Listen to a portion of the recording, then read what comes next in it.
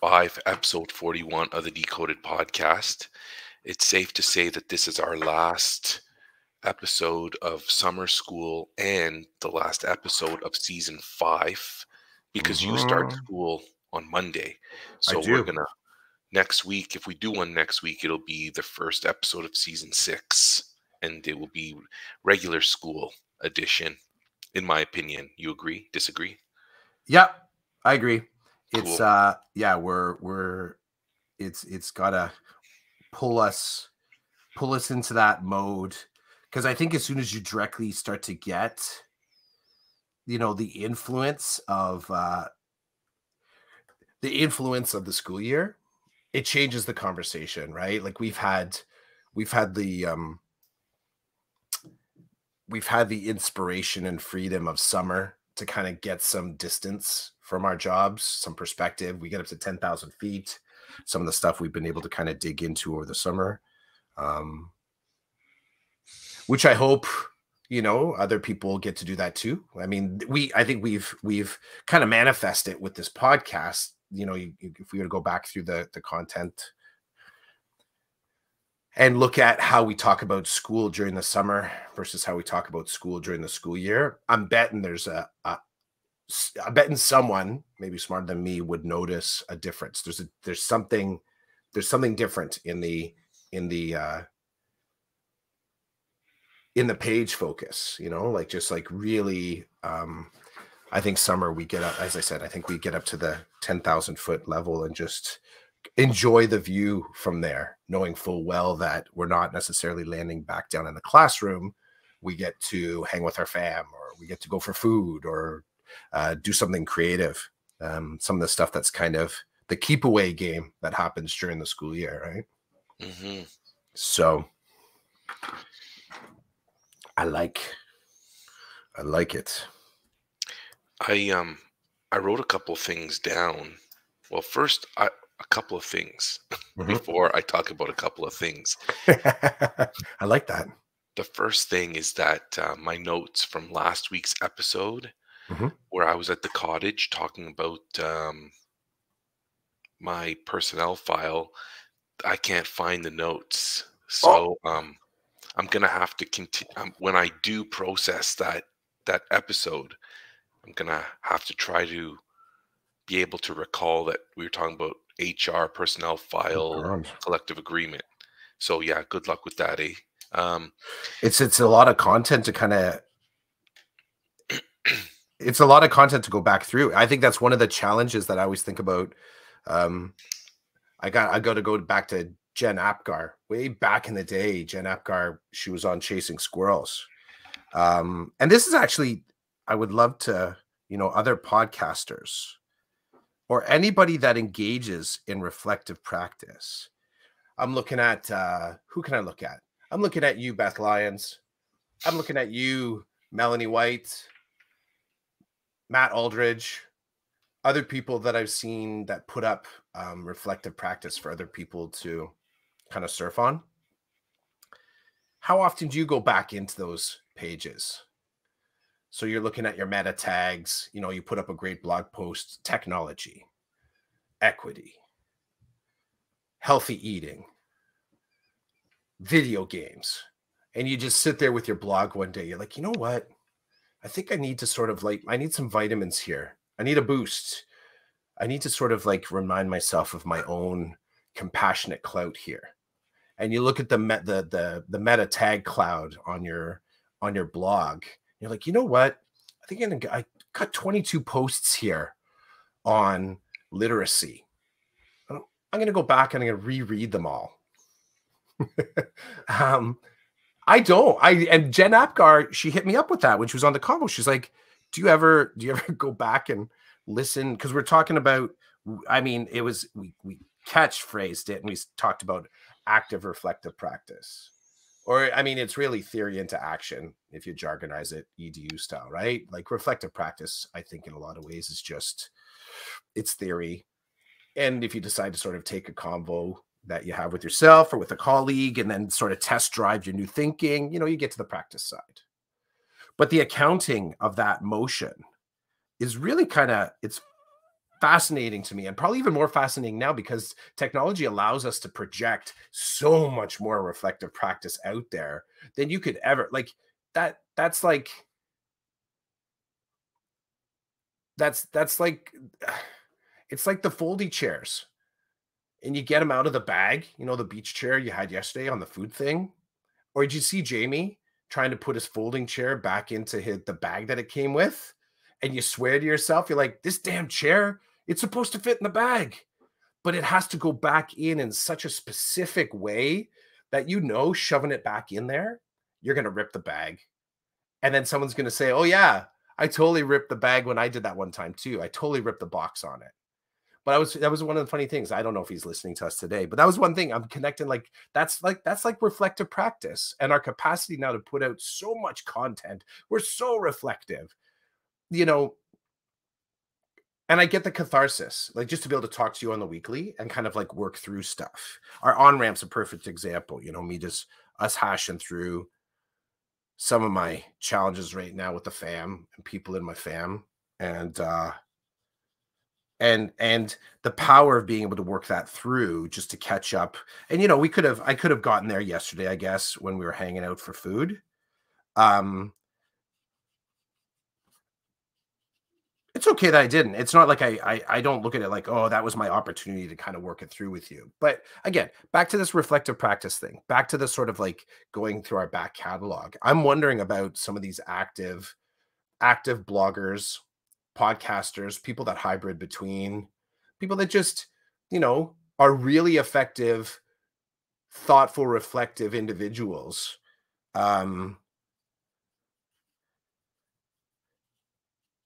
Like here's one last example. Jamie Mitchell, like I'm in awe of this dude. I really am. The way that he connects his teaching practice with things that are happening in politics, his sense of equity, his tools for equity, his communication skills for pushing back on trolls and idiots that just like I really am in awe. Like his Twitter feed is quite remarkable. That's a great artifact of learning. That's a great reflective blog. Now, Twitter doesn't lend itself well to being able to go back through your posts necessarily, right? The way it's tagged, unless you're sort of like finding the best, keeping a list of your most favorite and best hashtags and only posting under that stuff. Like it's hard to go back through what you've curated. But like a dude like that, him reviewing game tape, like I hope when he goes back and he reads that he kind of thinks to himself, he's like, damn, that shit's good. You know what I mean? Matthew as well. Who's the teacher? Matthew. He did the TED talk. He blogs. Oh, I gotta check him out.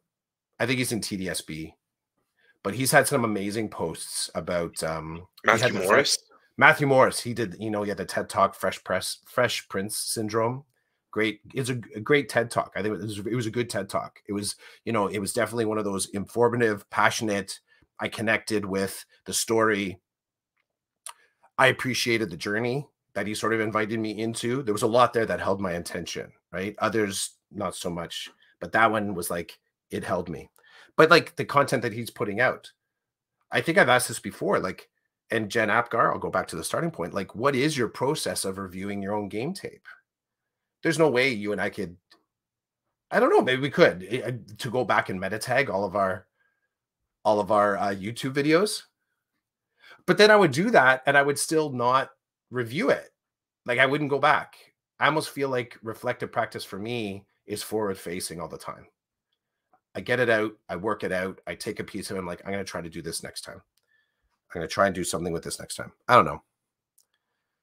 I don't know if I'm being clear with that, bro. I get it.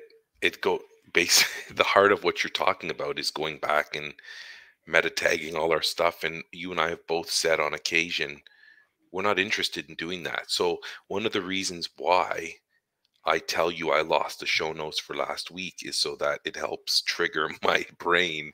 I love moving forward. Because and then I go on a 5-minute rant, 10-minute, 11-minute.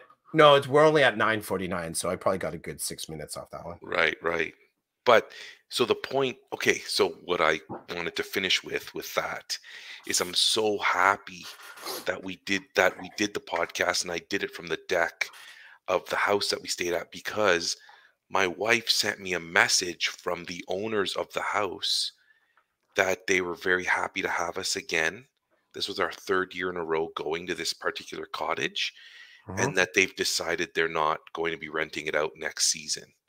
So I'm a little heartbroken because it was like our home away from home at Grand Bend. Mhm.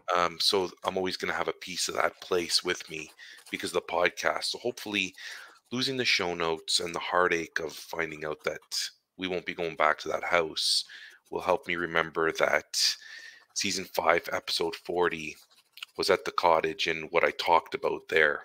Um, so what a funny, a 10-minute way to kind of solidify that in my brain. I will But say, I want to push on that. Can I just ask though, and this is the question because I'll definitely forget it. You get to be my living post-it note. Do you go back and reread any of your, because you have your blog. I mean, you have your, like, what was the last item that, like, your posts, and I won't say, I'll take Twitter out of it. Something that's just slightly more static, like a blog or the podcast. Do you remember the last time? Have you ever, or the last time that you went back and reviewed one of your pieces? yes, I can say yes because I recently looked over the last leadership blog post I wrote about my reflection on the school year that just happened and making the connections between my work and the leadership framework and the connections. I went back to look at it to see if I still agreed with it. So I can say yes to you, but before that, I can tell you no. I can't remember the last time I did that. How do you do it? Do you go back No, and look? No. Okay. no. The other day I came across so I'm okay. Let's say in a strategic way. So right now, what I'm doing, I think I mentioned this to you before, is I'm pulling down. I mentioned this to somebody. Maybe I told Mel White this. I'm pulling down my content off my blog, and I've decided that I'm only going to have the current year there. Now, what I'm doing is I'm pulling it down and copying the ones that I don't have in Google Docs. So Hmm. I'm sort of pulling it back and curating it there. But I'm only keeping the current year, uh, chronological year in there. I'm not going to have it the school year. Literally, here's 2022. And I'm only going to have that active up in there. So what this has done is I'm pulling down blog posts, um, pulling down poetry, pulling down prose that is not a part of 2022. So I've had my WordPress since 2015 or 16. And right now I think I'm up to 2019. So that is not a me going looking for the nuggets of wisdom. It's just a practical um culling of my content. And part of this is some of the pieces, as you said, I know some of the pieces don't um I don't feel connected with them anymore. But I don't want to get rid of them. So that's one reason to pull down. Part of it is I haven't looked at any of this stuff in a long time. So I'm sort of making a decision around whether or not it's just kind of fluff, or there's something I can still learn from it. So no, I have never gone through the process of going back with the intention of trying to learn. Like I don't data mine myself. I don't go back and say that I know I wrote about this. What's that I write about this? Oh yes, I wrote about this, and here's why it's valuable to me. I haven't done that. Never done that before. So, but I am in this interesting space right now on a practical level. I'm sort of bringing down whatever's old content, and some of the pieces I look at, I'm like, oh, that's kind of interesting. It's very poorly written. I get that this is a um I get that, you could argue, well, leave this stuff up. You decided to put it there. It represents you. But I also, I think I do firmly believe that it's still my stuff. I can do what I want with that shit. Like if I want to take it down, I'm going to take it down. And I think that's a good reminder to anyone that posts up content in a public way. Go ahead, take it down, leave it up. That is your primary prerogative. Only second to post it up or don't post it, right? Write it for yourself or write it for the public. Those are your two primary kind of like controls on your joystick as you're doing this stuff. Whether you rewrite it or re-edit it or sort of send it out or share it or monetize it, that's all extra after that. But post it or don't post it. I guess it's write it or don't write it. Post it or don't post it. Take it down or leave it up. Your 6 sort of like if-thens on the front end. So yeah, I don't review. I don't go back through game tape. I think I reflect forward. I think it's more active. I'm still comfortable with the risk of posting in public. I think I've almost forgotten about that. Maybe that's dangerous. I mean, maybe it's dangerous, but I think that's just kind of where I've gotten to in reflective practice, that I'm okay with putting that out there right away. And that's the same with like my photos or my poetry as well. I sort of accept that's an element, that's a dimension of my, that's like the bridge between my personal professional. That's the dimension of travel between the two. I don't differentiate too much between posting something on Instagram versus posting something on Twitter versus, despite that there's different people in different places. But I don't go back and review. I don't. And again, I'll throw it out to, Jen Mac Brown, these other individuals. So the names are just coming to mind. Stephen Hurley, Rodenizer, Sarah Lalonde. How about that? Shane, if you're out there, do you go back and review your content? Do you go back? And have you found anything? Did you find a thing that justified the exploration? Now, again, other people have probably meta tagged their shit better than we have. So you want to find out about literacy, you can go in your content, pull that tag up for literacy, and you've got the full laundry list of stuff that's connected with literacy. It's kind of a funny thing, when you claim yourself to be a reflective practitioner. You'd say that to someone that's actually looking for you to be a reflective practitioner, and they think it's a valuable commodity. I wonder what value they place on it. Because the reflective practitioner is of no value to the person that's asking you. Like if you say in an interview, yes, I'm a reflective practitioner.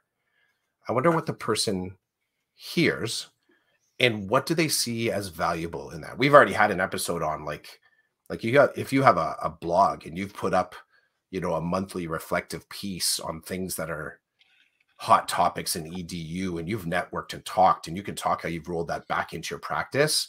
Like there's a damn AQ just there, right? Give the blogger an AQ for that.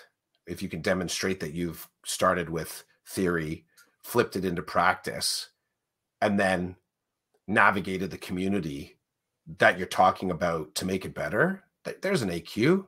Damn, there's your own self-directed AQ.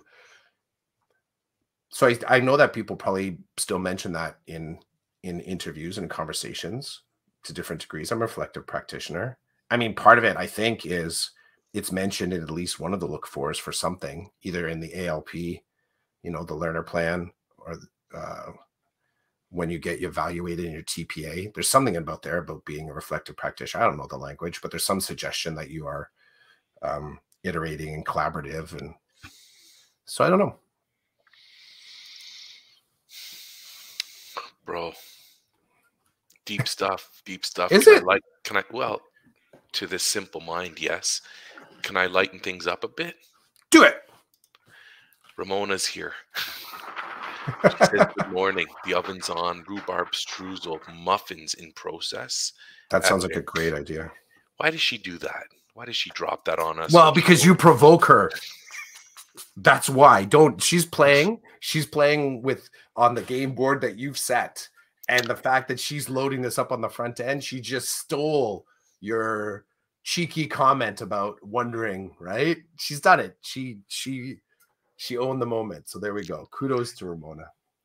Ramona too. If Ramona's out there, Ramona, do you review the game tape? Yeah, that's a good question. And is there still a podcast? Is she still posting up pods? I haven't seen anything come across my feed. I haven't seen anything come across my feed. I haven't either. But they used to pop up all the time when she was pushing that out. So I don't know. Prolific. Prolific. Is that with the F or a TH? A PH. Is it prolific or prolific? It's prolific. Prolific. Okay. The reason why I know that I was sipping, so I wasn't sure. Yeah, I came in with the prolific. I don't know.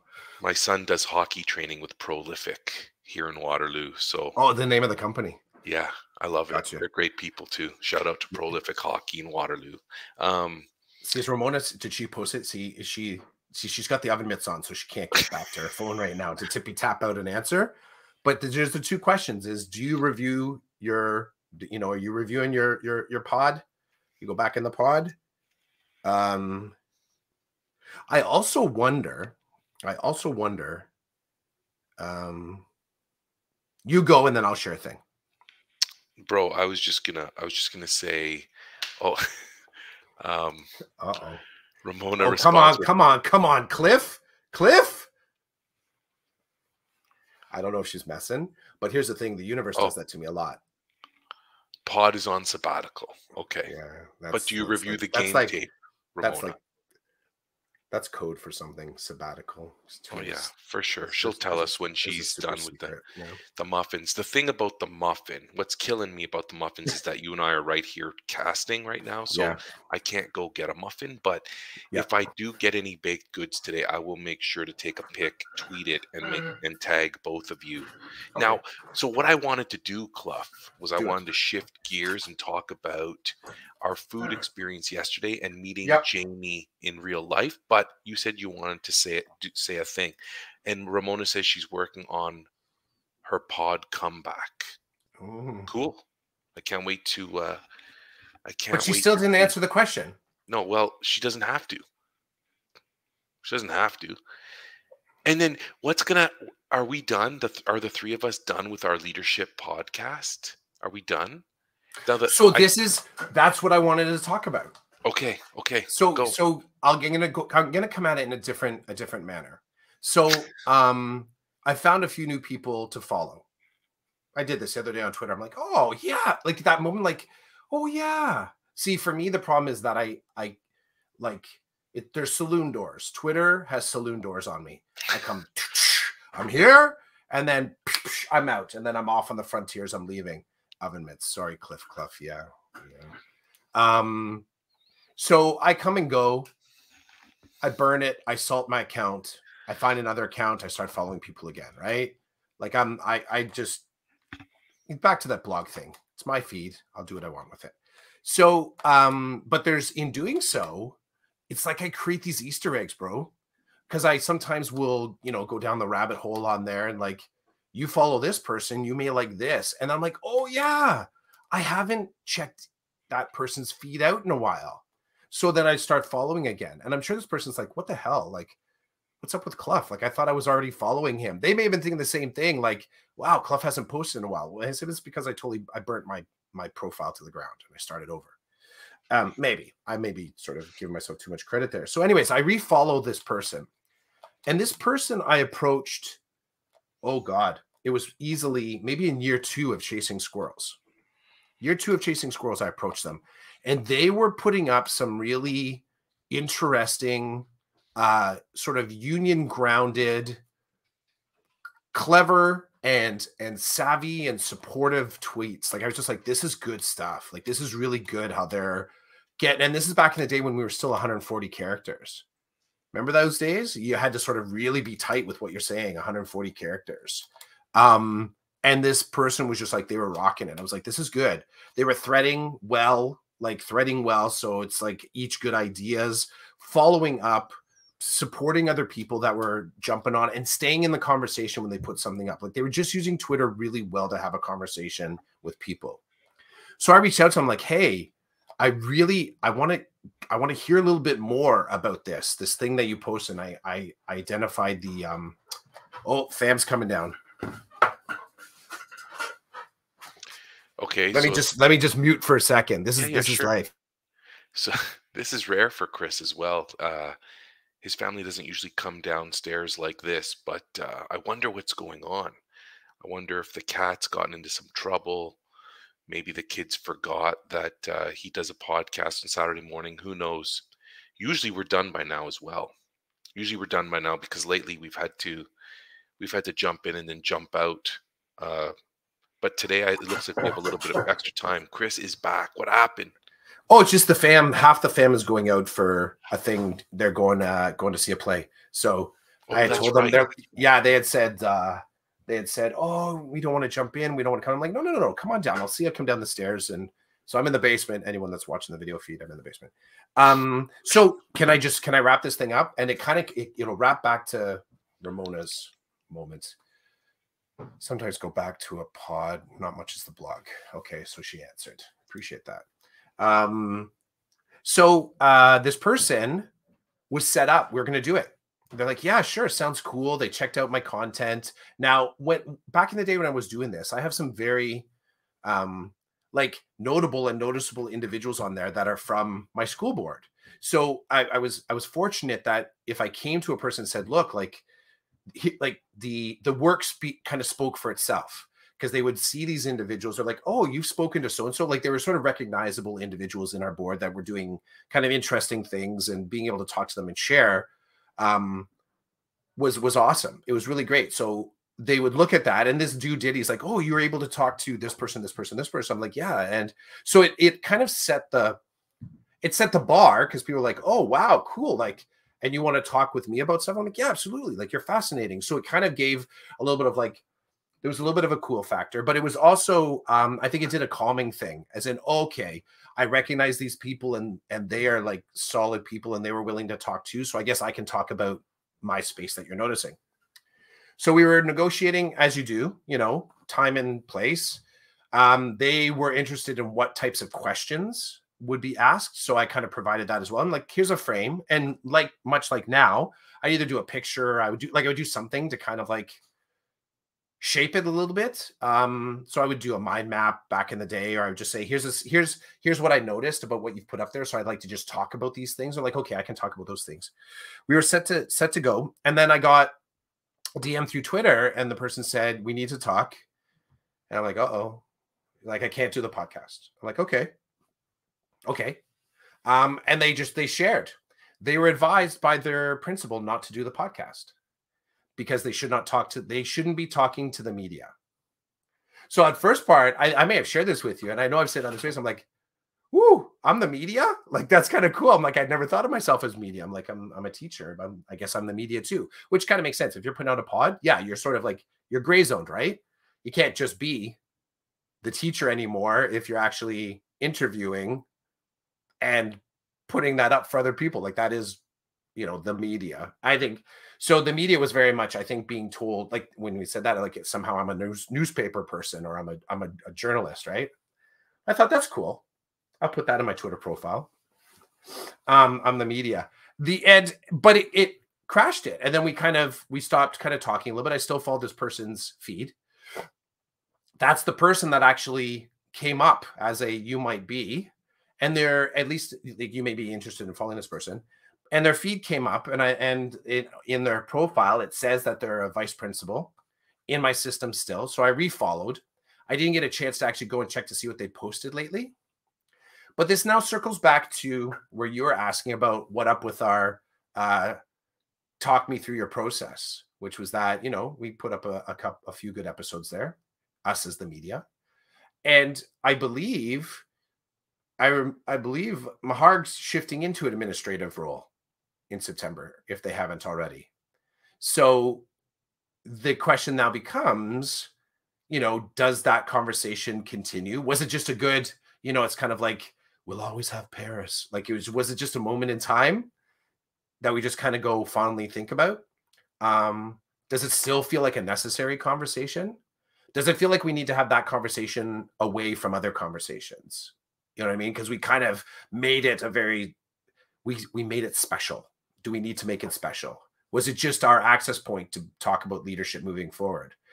For me, part of that conversation and other things that I learned about him I'm just like, I'm done. I'm not moving towards administrative path anymore. And will I lead? Yep. I'll do other things. So I guess that would be my contribution to the conversation. But yeah, that's the thing that I'm wondering. That's what I'm wondering. I'm wondering, where not just are we going to do it, but do we have access still to what made us want to do it in the first place? Okay, so now I'm scared to ask you any more questions, because every time I ask you a question, it's like we're running out of pod time here, Clough. Anyway, okay, so here's the thing. Number one, is Ramona able to continue to participate in the podcast now that she is admin? These are the questions I'm asking myself. Number one, is Ramona still in? Does she feel that she's now compromised because she's a formal leader in the system? Number one. Number two, do I care about your perspective of leadership, knowing that you don't want to become formal admin? The answer is no, I don't care. If the three of us can still have the conversation, I think you have a lot to provide to that conversation. Number three, I'm on the fence still. So I think that it's important. I think it's important to have something out there for people to look at and examine around leadership, whether they want to become formal leaders or not. Because for me, I think it's important that even though you're not a capital L leader in a system, there are still other ways to lead, and you can really foster that and grow into different roles and different spaces and make a positive impact, even though your job title doesn't say that you're in a position to make a positive impact in an easier way, so to speak. So having said all that, I would love that podcast to continue.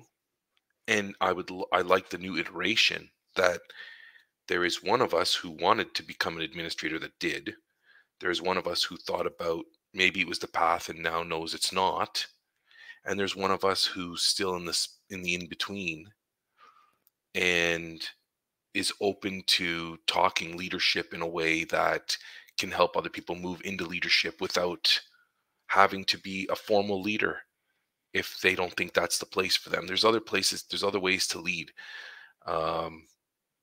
And I know it sounds kind of cliche, but no, man, you learn how to be a better leader, and you push into spaces and you make yourself known and you make your position known, and you build for positive change.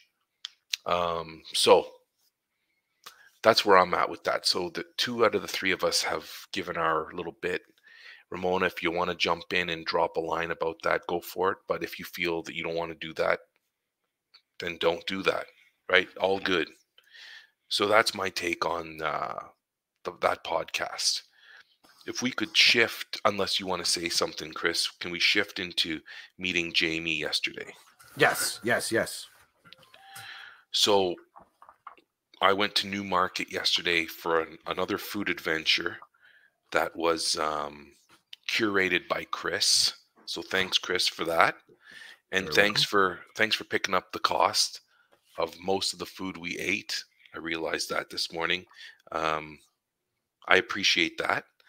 And for driving me around to the different places. So I went to Newmarket. Chris took the lead. We had some amazing eats. And I would say, aside from hanging out with Chris, the best thing that happened yesterday was that one of our book club for men participants, Jamie, who's been part of the book club since day one, he came to Newmarket to meet up with us, and he brought his 8.5-month-old son because mom was at work. Jamie was with his son, so he brought his son.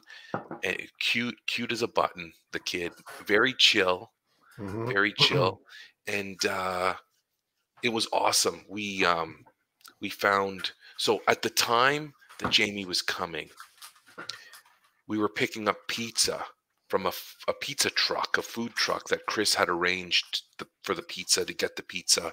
We got A's Pizza Truck. A's Pizza Truck. Yeah, A's Thank you. Pizza Truck. Good pizza. It was excellent pizza. It was like gourmet pizza from a food truck. Amazing. Something that would be on one of those Food Network shows, in my opinion. Yeah. So we get the pizza at a car dealership. So the guy was parked at a car dealership, but it was not a hospitable place for three dudes and a baby to be. Ain't that a movie? Yeah, it is. I don't know. Three teachers and a baby. That's awesome. Three teachers and a baby. That's awesome. It was not the place to sit and eat and chat. No. So because Clough knows his neighborhood, he's like, let's go down the street. There's a park. So we went to the park and we found some shade. We set up the table. I got pictures. I got proof. We set up a table. We set up our chairs. We had good pizza and good conversation.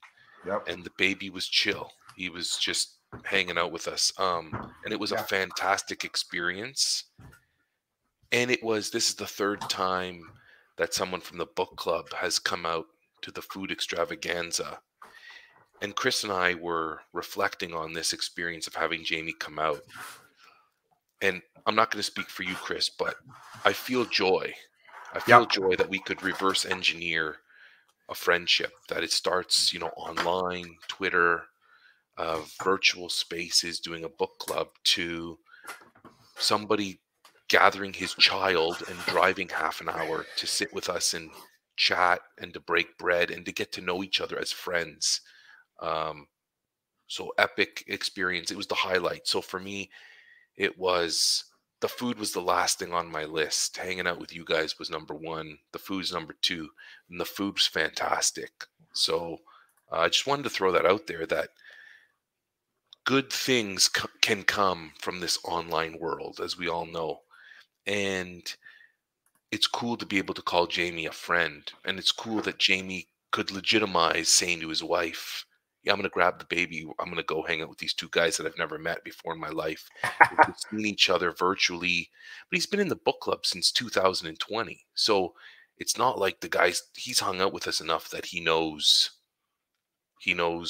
who we are, what we're about, generally speaking.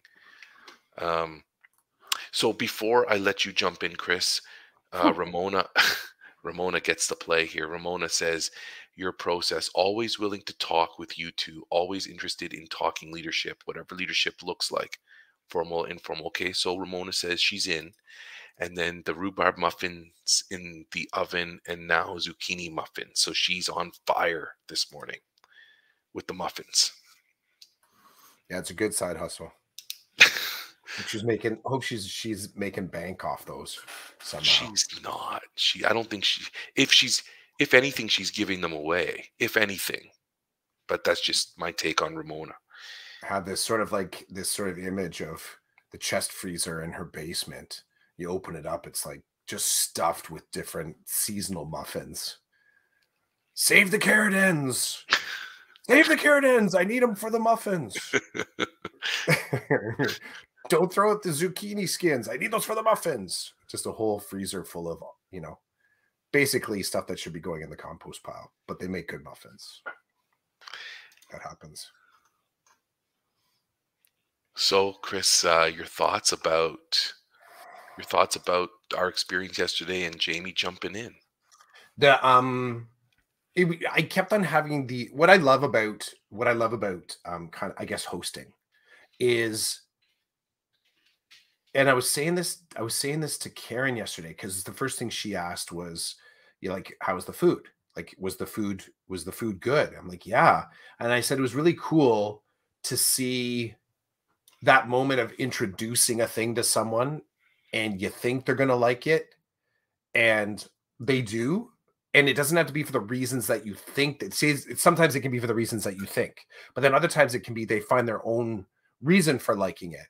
I think that props to Chicken Plus Aurora and the Milky drinks.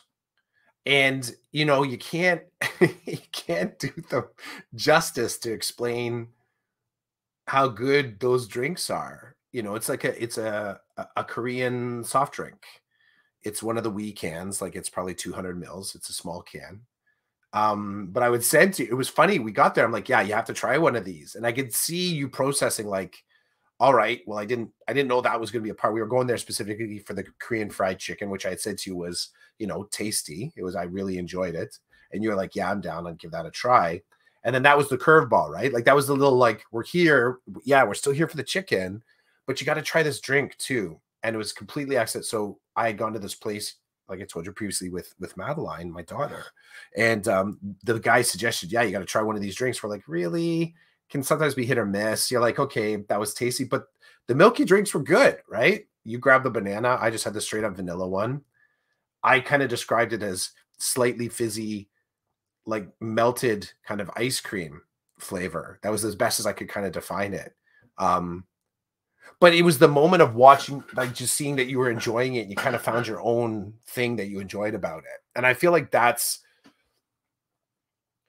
one of the cool things about being a host. Like if you enjoy hosting people and kind of being that MC, kind of like helping people have a good time, it sort of taps into my hospitality heart.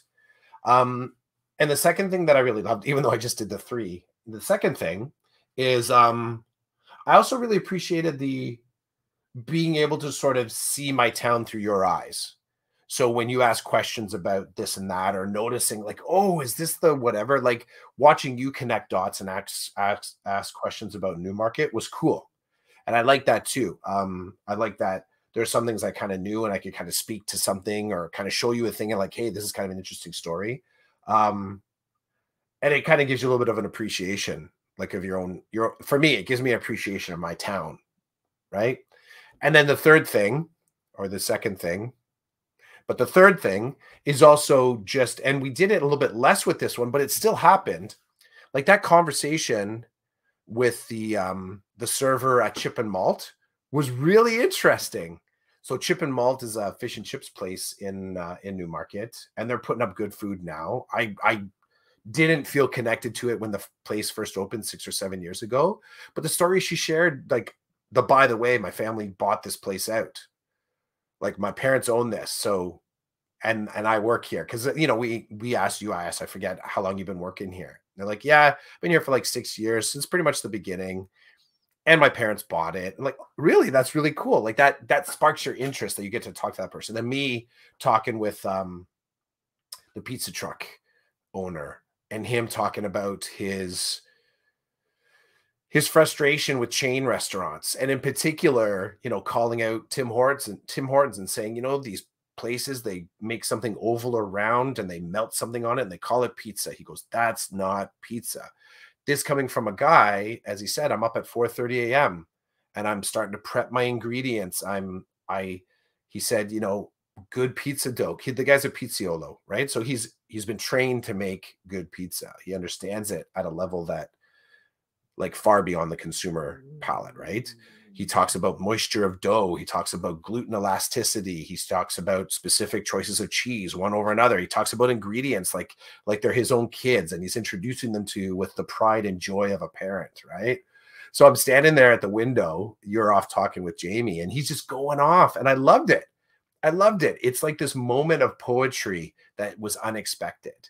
So it was a deeper level. So now I kind of like, I'm like, he's got me. I'm going to try and order pizza from this guy as often as possible. I want to bring his pizza home to meet my family. Like, it's like this kind of weird. There were a lot of really cool little moments there. And as you said, culminating was sitting with Jamie and his son and just shooting the shit in the park, right?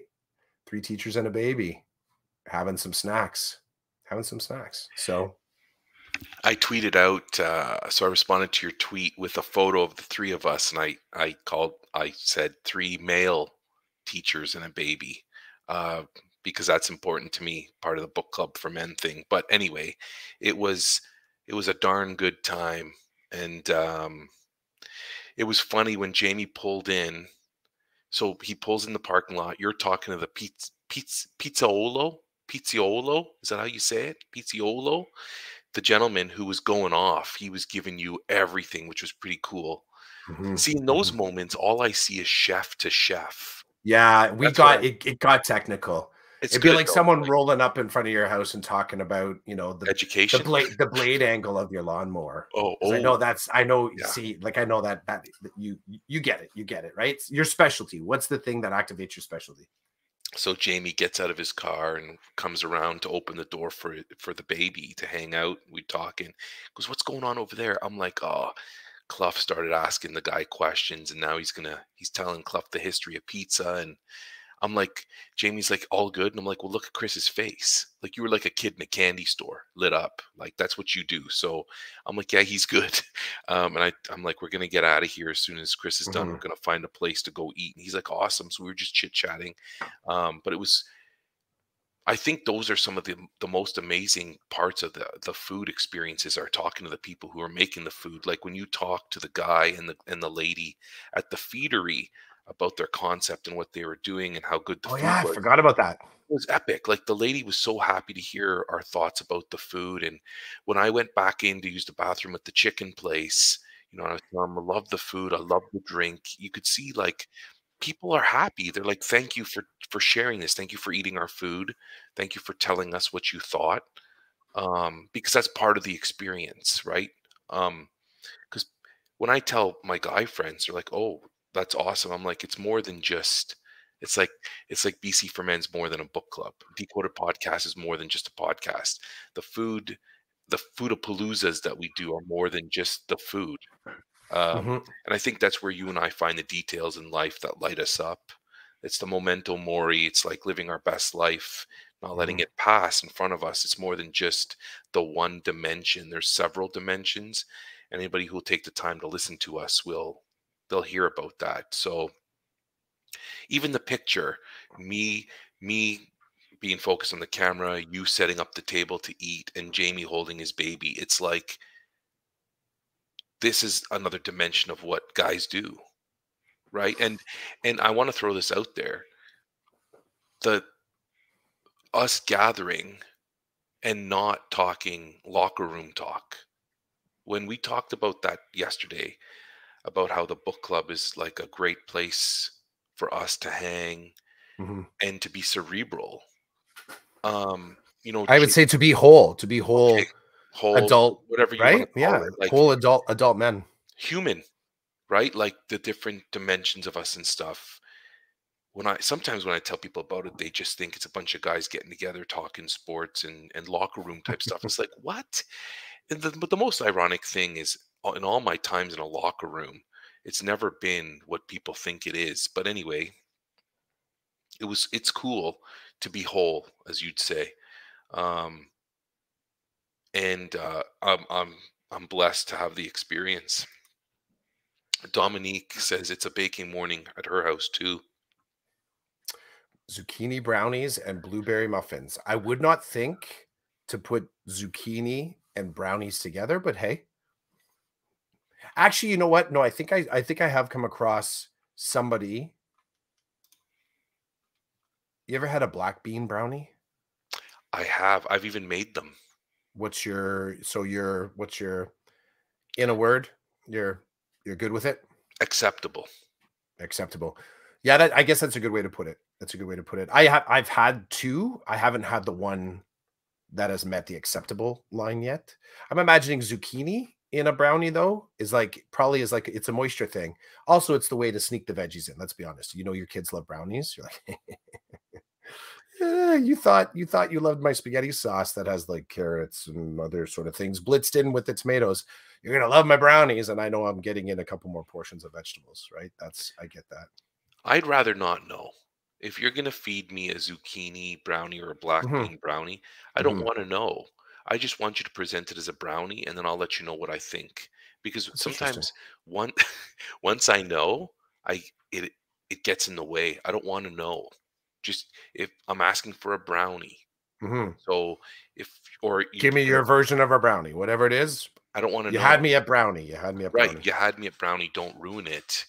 Don't Mm. ruin it with oh, Pre-ruin there's it. Don't beans and pre-ruin it. Yeah, yeah, yeah, yeah. pre-ruin it. Because Don't it could be pre-ruin it. ruined Right? on its own, right? Here, taste this. It's healthy. Bro, before we go, Okay. I would love if we could hit upon men and creative. I don't know if Yeah. you've got I've got a little bit more time. I don't know about you because I know Yeah, you I have do. plans. No, Okay. I got freestyle. I know my boy is still, I think he's still chillaxing. And the other 50% have left for the day. So yeah, today's a little bit more free flow of the day. I'm really look can I start with here's something I'm really looking forward to? And it dovetails into what you're talking about. So my wife and my daughter are going to see the Harry Potter show. Yeah, you're doing the thumbs up. By all accounts, when we got the tickets, I was like, I'm okay. I'm lukewarm with the Harry Potter lore. I mean, and even the fact that the reviews have come back and it's just the most amazing show ever. I said, I'm not a fanboy for the actual story. I appreciated the stories. I didn't like, I gotta read the next book. I kind of read the book. I was on the bandwagon, but um I never fully immersed myself in there, right? So similar feels to like the Twilight series, like these other ones. I've read them. I enjoyed them as just stories, but it didn't like grab my soul. So when she said, I think I'd like to go see it, I'm like, well, Jake's kind of lukewarm to it. Check with Maddie. Maddie's read a few of the books, and Maddie's like, yeah, I'm so down to go see it. So they're having their day in Toronto. And then Jake and I we're going to see a play as well. So my son and I are going to see a play, Young People's Theater in Orangeville. And we're really looking forward to that. And it's an adapted play for kind of like the tween audiences. The storyline is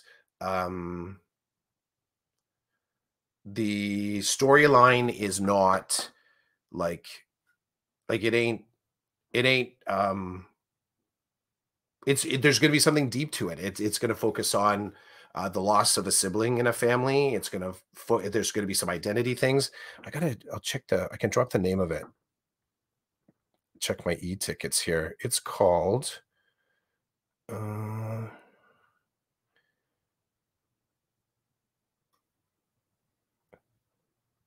She Kills Monsters.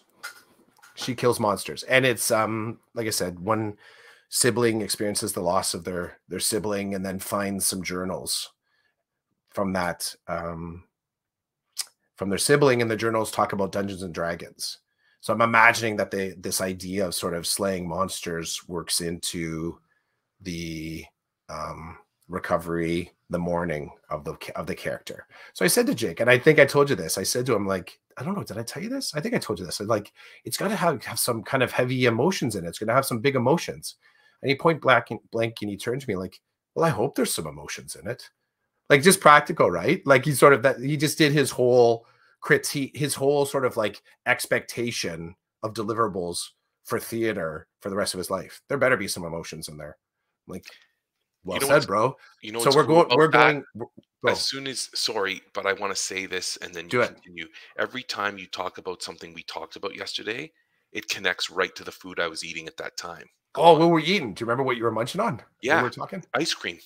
Oh, yeah, the Kawartha. That was a nice stop too. That was good. That was good ice cream. And up on the hill, just sort of like looking at the city. It's a very sort of like residential suburban kind of a look, but up on the hill overlooking the buildings of Newmarket, Davis Drive was awesome.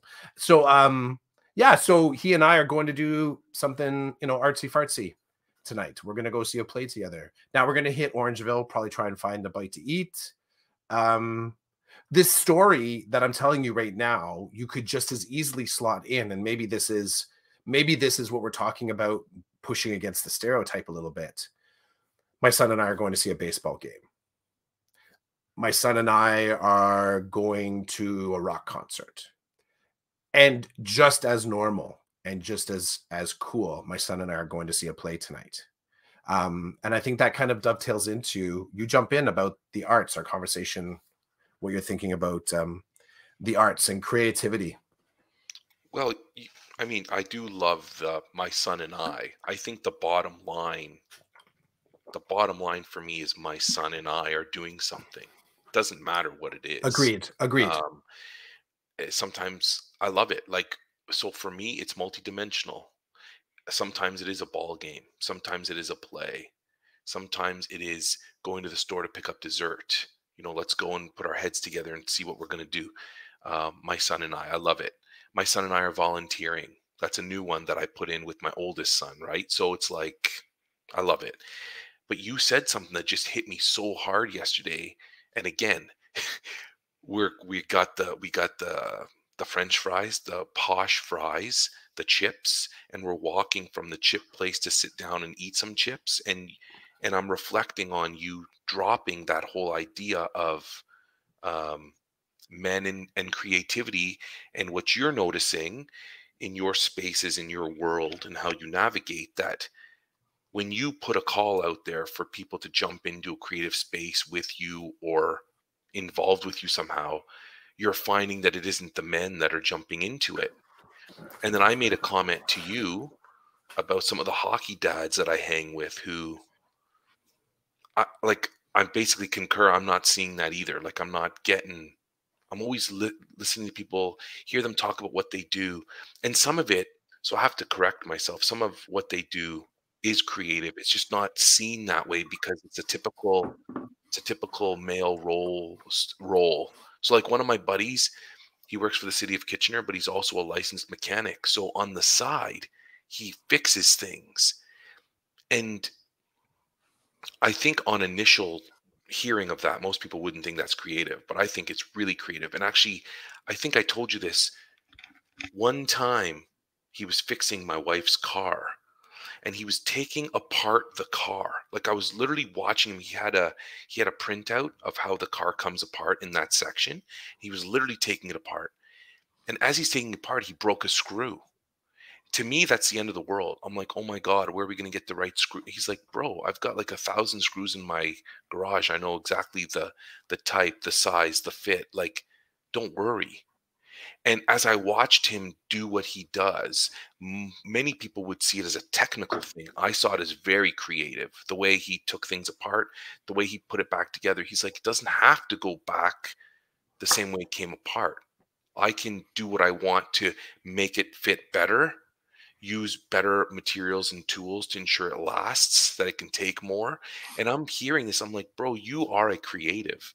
And this one guy, he doesn't push back on that. He likes to hear, he's open to hearing about who he is and how it looks to other people. But most of the dads don't talk creative. Um, and even when they look at my video stuff, like you and I were talking, they don't see it as creative. They just see it as, oh, he makes videos. Like, so what is missing? And then you connected men, creativity, and wellness, which I think is huge. You totally smacked me over the head with that one because it does bring us.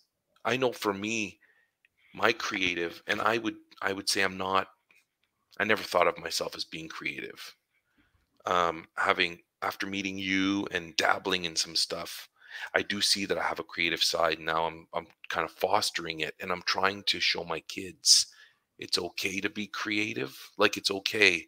Like both of my boys have a side of them that they probably keep from their male friends because they they're going to get chirped about it or whatever. Me, I'm like, you do what you do. If that works for you and you enjoy that, then keep doing it because it's part of you that it's a different part of you that needs to be nurtured to make you whole, right? So even the book club, they people here, I have a book club and they're like they don't know what to do with it. They're like, what do you mean a book club? How does it, what do you mean, how does it work? Because I'm a guy and because I look a certain way, me being in a book club doesn't fit in their mindset of who I am and what I'm supposed to be. And I'm like, no, if you leave space for that, you can do that too. And it will make you whole. Like the book club, it's a creative, the videos are creative, but those things have helped me connect with people and connect with new ideas that I hope have made me a better person, a more holistic person. And I like that idea about me. Makes me feel good. And if I'm feeling good and I'm thinking good, how is that not going to help me? So that is my spiel. But like, I know that I think you've got a different mindset about it. And before I let you have that, I want to apologize to Ramona. I missed this message. Her muffins are for her staff. She's a new VP, and now she has new staff to test her baking on. Mm.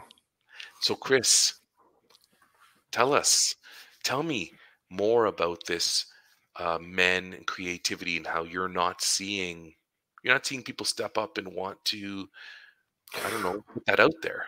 Well, first, I mean, what I observe, you make an observation, a broad statement about a thing not happening. I'll step back immediately and say the problem could be me, as in I don't have the tools, I don't have the connections, I don't have the sense to sort of seek out individuals that identify as male in creative spaces. And this is part of it is I'm playing to a certain gender. I'll put out right on the front. I'm noticing a gender stereotype. Part of this noticing started um in while in school and getting sort of book clubs and poetry clubs off the ground and looking at um the demographics within the group and noticing, observing that, you know, individuals that identify as male, we could say, like young boys, teenagers, um, seemed to not sort of orbit these creative spaces, these art spaces that at least I'm inhabiting. So if you wonderfully pointed out, in one of our previous conversations, how powerful it was for you to notice that student in your class that made you see yourself in school as well. I forget if the student was Lebanese or had some background story. There was something there that you're like, wow, like on one part you were like making sure your kids were all seen, but in that moment you felt sort of seen in your own space too. You're like, yeah, I'm like you at a younger age. Like, this is kind of cool. We are in the system. We are here. We are doing school. And I don't know, maybe you can shake that story out. But I remember you talking about that was a powerful moment for you where you sort of saw the kid and saw yourself. Wholly. We said the word like the whole you for that moment.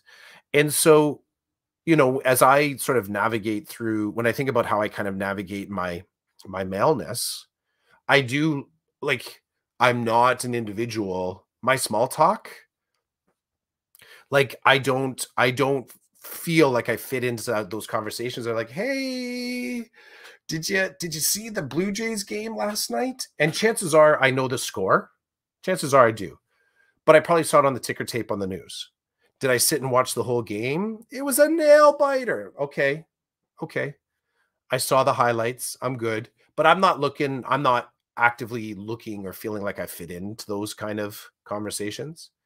Um, do I recognize that it's a part of socializing? Absolutely. I don't recognize it as specifically those topics. I don't recognize them as specifically an intersection for me. It's not a part of an act. I would say it's a latent part, not an active part of my identity.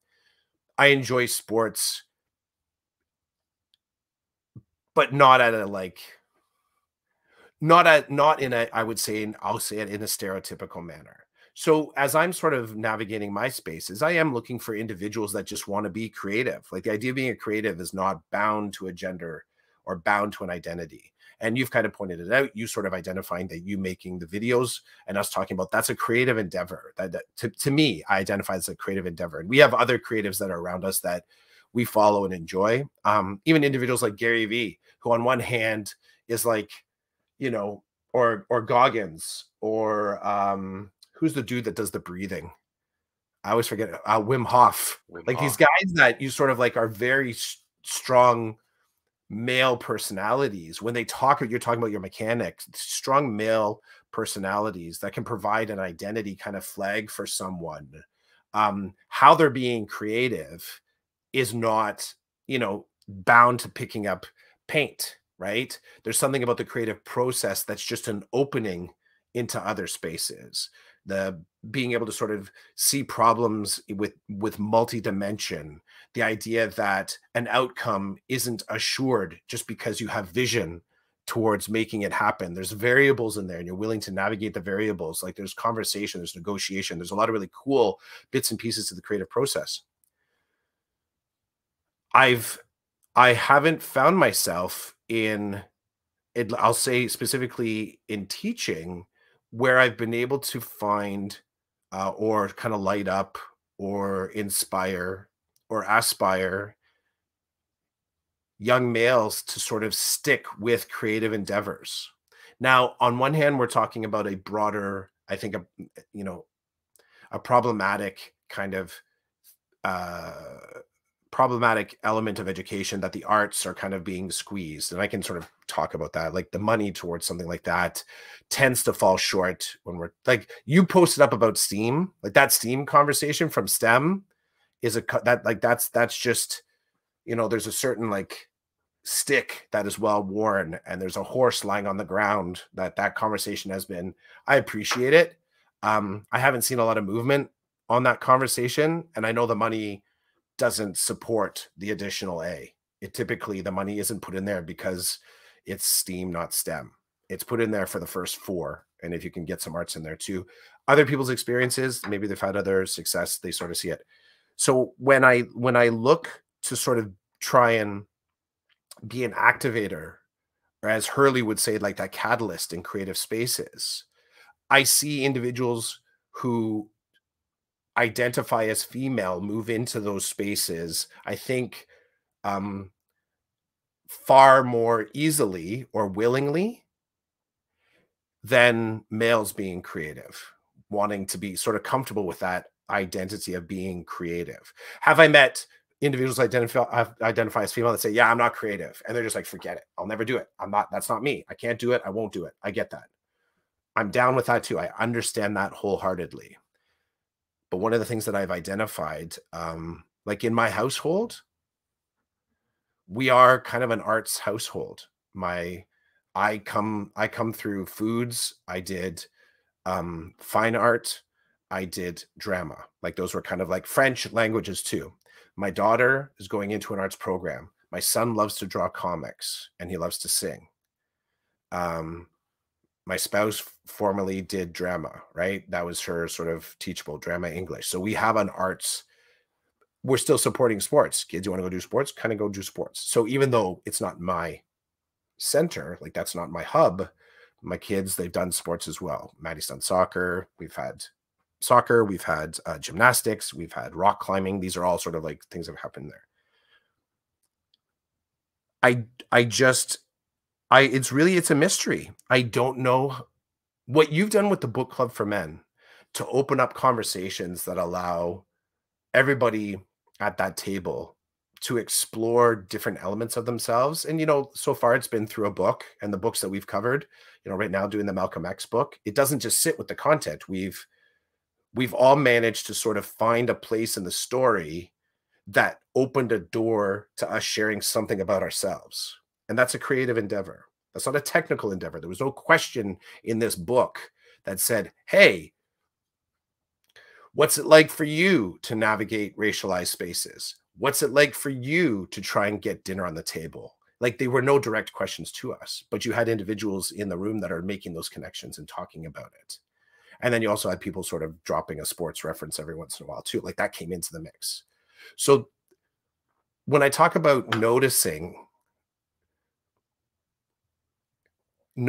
some people being able to access creativity in a way that others can't, I connect it with mental health for myself, because I know in my own life, what's allowed me to sort of kind of navigate some of the challenges within my family, some of the challenges with people that are close to me, was that I had a creative endeavor that allowed me to see myself outside of the situation. So writing poetry, painting, taking photos.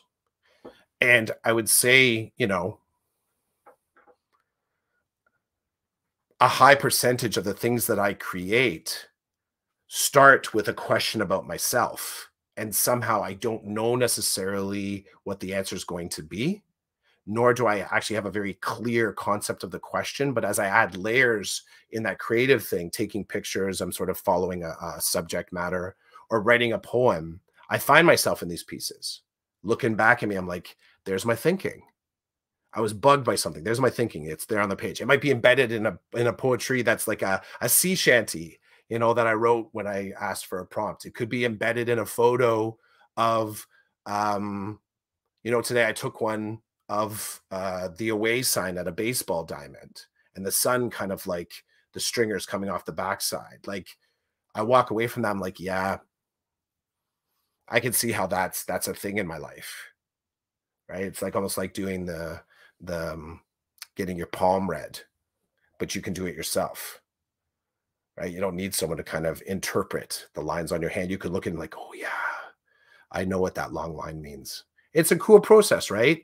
And again, the mental wellness part comes in, I think, in a couple different parts. One, you're able to step outside whatever it is you're analyzing. And that can be a refreshing. I mean, Stoicism would say you get to the 10,000 feet. You can see the bigger picture that this little thing exists in. I think it also allows you to distance yourself this way. Like, you don't have to be in the middle of it. That's another perspective taking. I think it also means that if you can free yourself up from, okay, I make a watercolor, but then some random thing makes me think, I wonder if I put pencil crayon or crayon or glue on the watercolor. That's your mechanic buddy saying you don't have to be defined. I'm a mechanic and I'm fixing your car and it's going to be fixed, but I don't have to be defined by what the manual is telling me to do, because I can actually adjust it along the way, and my lived experience makes it better. That's the cool thing about the creativity. And I really do. I feel that young men or individuals, identify as male, as far as the male experience of becoming whole. I think that those creative tools are critical. There's my TED Talk. I didn't have much to say on it. I didn't. I wish I knew that you were going to say that, because then I could have queued up the music. Oh yeah. Dong. Oh well. Mm-hmm. Bro, I appreciate you sharing that. And it's still like, I grew up typical male, right? Like, but which is fine, I guess. But I've kind of shifted, and I'm not going to give you specifics about what I'm about to say, because it'll give away too much information for people who know me, who listen. But I was once exposed to a coworker who was much more cerebral, and I appreciated that, because it added an element to me being more than just like to my growth. And then that coworker left, and a new coworker came in who was all about the sports all the time. Mm-hmm. And I felt like part of me died.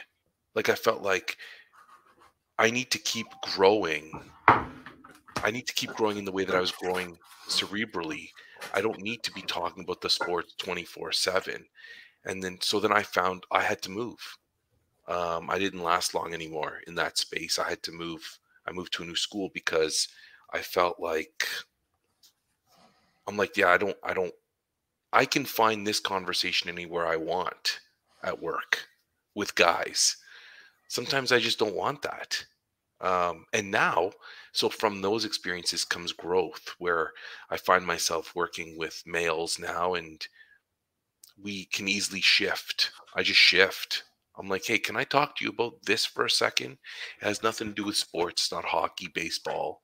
It's about a situation, mental health, pedagogy. Can we go there for a second? And then I find people step up to the plate when I do that now. But then it was just weird. It was such a shift. It was like moving backwards, and I just wasn't interested in doing that anymore. I mean, trust me, there's room for it, right? Like, I love talking about my kids' sports. I love talking about sports, but I also like talking about stuff that we talk about here on the podcast. I believe it's important to be well-rounded, in my opinion, and understand different layers of life, and be able to enter into those layers with some ease. And when you enter into a layer with no ease, what a great starting point for some learning and some growth, if you find that that's an area that you want to kind of move into. So good stuff. I would say, I feel like Well, we started late today. Um, I know you were chatting with your wife.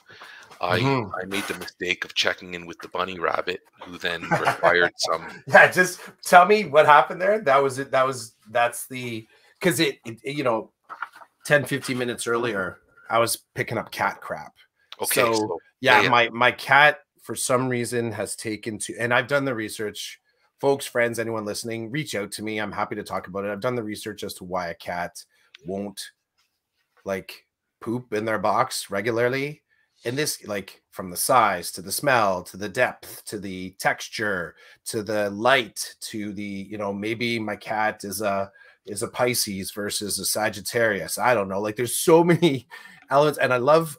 Um, we watched part of. I only watched part of it, but there's a Netflix show that's like the mind of a cat, and one of the quotes in this thing talks about like a cat is always will always be one generation away from being feral. Like they were talking about how you drop a bunch of cats into like an abandoned building. The next generation is going to be back to feral again. Like they're hunting rats. They're all good. They'll make it. Dog, not so much. They've been domesticated to the point that they just like, oh, and they just sort of like, and you can test this by, there's a really cool the dodo, which is like, they're like videos, right? It's like it's just videos about animals and rescuing animals. And if you look at the number of videos about rescuing cats, kind of rescuing dogs, like the cats tend to be like, they're like, let's go. Like they're just like they'll fight being brought into a house, but they're like they're living a little bit better than the dogs. Like you like there's a lot of them like, yeah, I just found this dog lying in a bush somewhere, and the dog hasn't eaten, the dog stopped caring for themselves. Like they can't do it. The cat's like, yeah, like they go to grab it, and the cat's like biting off the guy's finger, and like, there, the cat's good again. Like, so anyways, as you're telling me that the bunny's has peed on the ground, I'm like, welcome to a possible inquiry into like the psychology of the domesticated house rabbit. Because I've tried to figure out my own cat. Like my cat will have a clean litter. Okay, I could change the size of the litter box. I've rotated through 3 different types of litter. And the cat will crap right beside it. It's communication, bro. The behavior is communication. I just don't speak cat. I don't speak cat. That's all good. So what happened today was, so I wake up, I go downstairs. I'm thinking, I'm looking at the time. I see that you've sent me a polo, so I'm going to listen to your polo, and I'm going to. I wanted to just sit outside and get some sun right when I woke up this morning. So Mhm. I turn on the polo. I see you outside walking. I'm like, awesome. So I want to just sit on my front step and just like get the sun into me for 10 minutes. I'm listening to you. I think I'll put a coffee on so that when I'm done outside, I'll come in, grab my coffee, come upstairs, start the podcast. I look over at the bunny, and he's standing at the where we open his cage. That's a great indication now that we've spent a week with him. Well, has it been a week? It'll be a week tomorrow. But Yeah. we're training him a certain way. He's operating a certain way. So he's standing there. That means he's expecting us to open the door and to play with him and to give him Oh, some cool. treats and play. So I'm like, okay, well, I can't pass this up. So I open the door, and he comes out, and he's hanging with me, and I'm enjoying this, right? And then he just stops, and I'm kind of learning how he does this, right? And he doesn't do this all the time, but he did it today. So he stops, and then I look, and I'm like, oh shoot, he's peeing, which isn't a big deal. There's not a lot of it. It's not. So you're talking on the phone. I'm like a minute or two away from coming up to do the podcast, grab my coffee. So I get up to go grab paper towel, and I'm like, oh, I left the bunny out. But he doesn't venture very far from his cage yet because he's just kind of exploring. So I come back, I clean up his mess. I do what I need to do with that, and then kind of hang with him for a little bit more. And then the minute he turned around and walked back into his cage, I was like, okay, it's time for me to podcast. But it was just funny. He literally stands there and he's like this. He stands, he's on his back legs and his front paws are just kind of in front of him. And he's looking around and he's sniffing. I'm like, he wants to play. So, yeah, that's all. Not a big deal, but like learning about him and how he operates and him learning about us. It's really fun. We're happy to have him. So that's it. That's it. Next week, I'm back at school. We have our grade 9 day on Mondays, so that'll be cool. And then we roll into the week, dude. We roll into the week like business as usual. Maybe we'll see. That's still right. don't know what I'm going to be doing with the masking. You start school on Monday. Yep, you're unsure about the mask. Yep, unsure about the mask. So we'll have to wait and see what happens. I told you I came home last night and my son's not feeling well. And we're like, oh, here we go. Here we go. Because he just spent a week at hockey camp with no mask on. Nobody was wearing a mask. Yep. You know, when I dropped him off, when I went in to sign him in, I wasn't wearing a mask. There weren't a lot of people. When I went to watch him play, I made sure I was standing off on my own. There weren't any, like, I told you this yesterday, I'm still analyzing my spaces, but yeah, he didn't wear one all week. And he's been the one in the family, other than my wife, that gets masked no matter where he goes. And it's funny because one day we got out of the car and he's like, Dad, where's your mask? And I'm thinking, well, I'm okay to not wear one in here, but I didn't say that to him. I'm like, yeah, thanks, buddy. Open the door, grab the mask. If he wants to wear one, I'm not going to leave him out to dry. I'm his dad, so I'm going to put one on too, so that he knows it's all good to wear the mask, or at least that's my take on it. And so yeah, we'll see how he's feeling. He's up. I heard him moving around, so we'll see if he still has the symptoms he had yesterday. We did a COVID test and it came back negative. Yep. Who knows? Maybe it's too early. Who knows, right? But anyway, he's not feeling so hot, so we got to deal with that. But hey, it's not school yet for us. If he does have COVID, we'll follow the protocols, and he should be, knock on wood, good in time to go back to school. Good stuff on that. At least to have it. Yeah, to have the time. My kids, same thing. My wife, same thing. Last year, I'm at an early start school in my board. She was at an early start school. So last year, we were both kind of in this mode. Because she's administration, she stepped in and she's already, creating that on-ramp for the staff and students and the community. So she's in there mixing it up already. So it's fascinating to sort of think that my kids now are old enough to kind of just wait it out and enjoy, the last few days. Happy trails, Ramona. Enjoy whatever your last week. This is my last 2 days. My last 2 days of summer, so to speak. And it's just growth, eh? Growth here. 5 years ago, starting school meant, it's amazing. This pod 5 years ago. So 5 years ago, my kids would have been in grade 4 and grade 2. That's a heavy context to sort of, you let that set in for a second, right? And now they're going to high school. This is awesome. Ramona communicating with Dominique, and I'm posting it up. We have nothing to do with this. She doesn't want to talk to us. She wants to talk to Dominique. So let's hope that the two of them can connect and work. This is the Decoded Recipe Sharing Book Club. Yeah. Can we see your art for today? Oh, yeah. A light bulb. Epic. I'm surprised it's not an empanada from yesterday. Yeah. Props to Gaucho Pies. Yeah. They were delicious. That, I would say, that was the bite. So just in the closer, right? The feedery, really interesting concept. So Gaucho Pies, what was the burger thing? Smash patties. Smash patties, the smash burger. Good tasting burger. The empanada, that jalapeno pineapple pulled pork. That's a whole lot of peas, but it was delicious.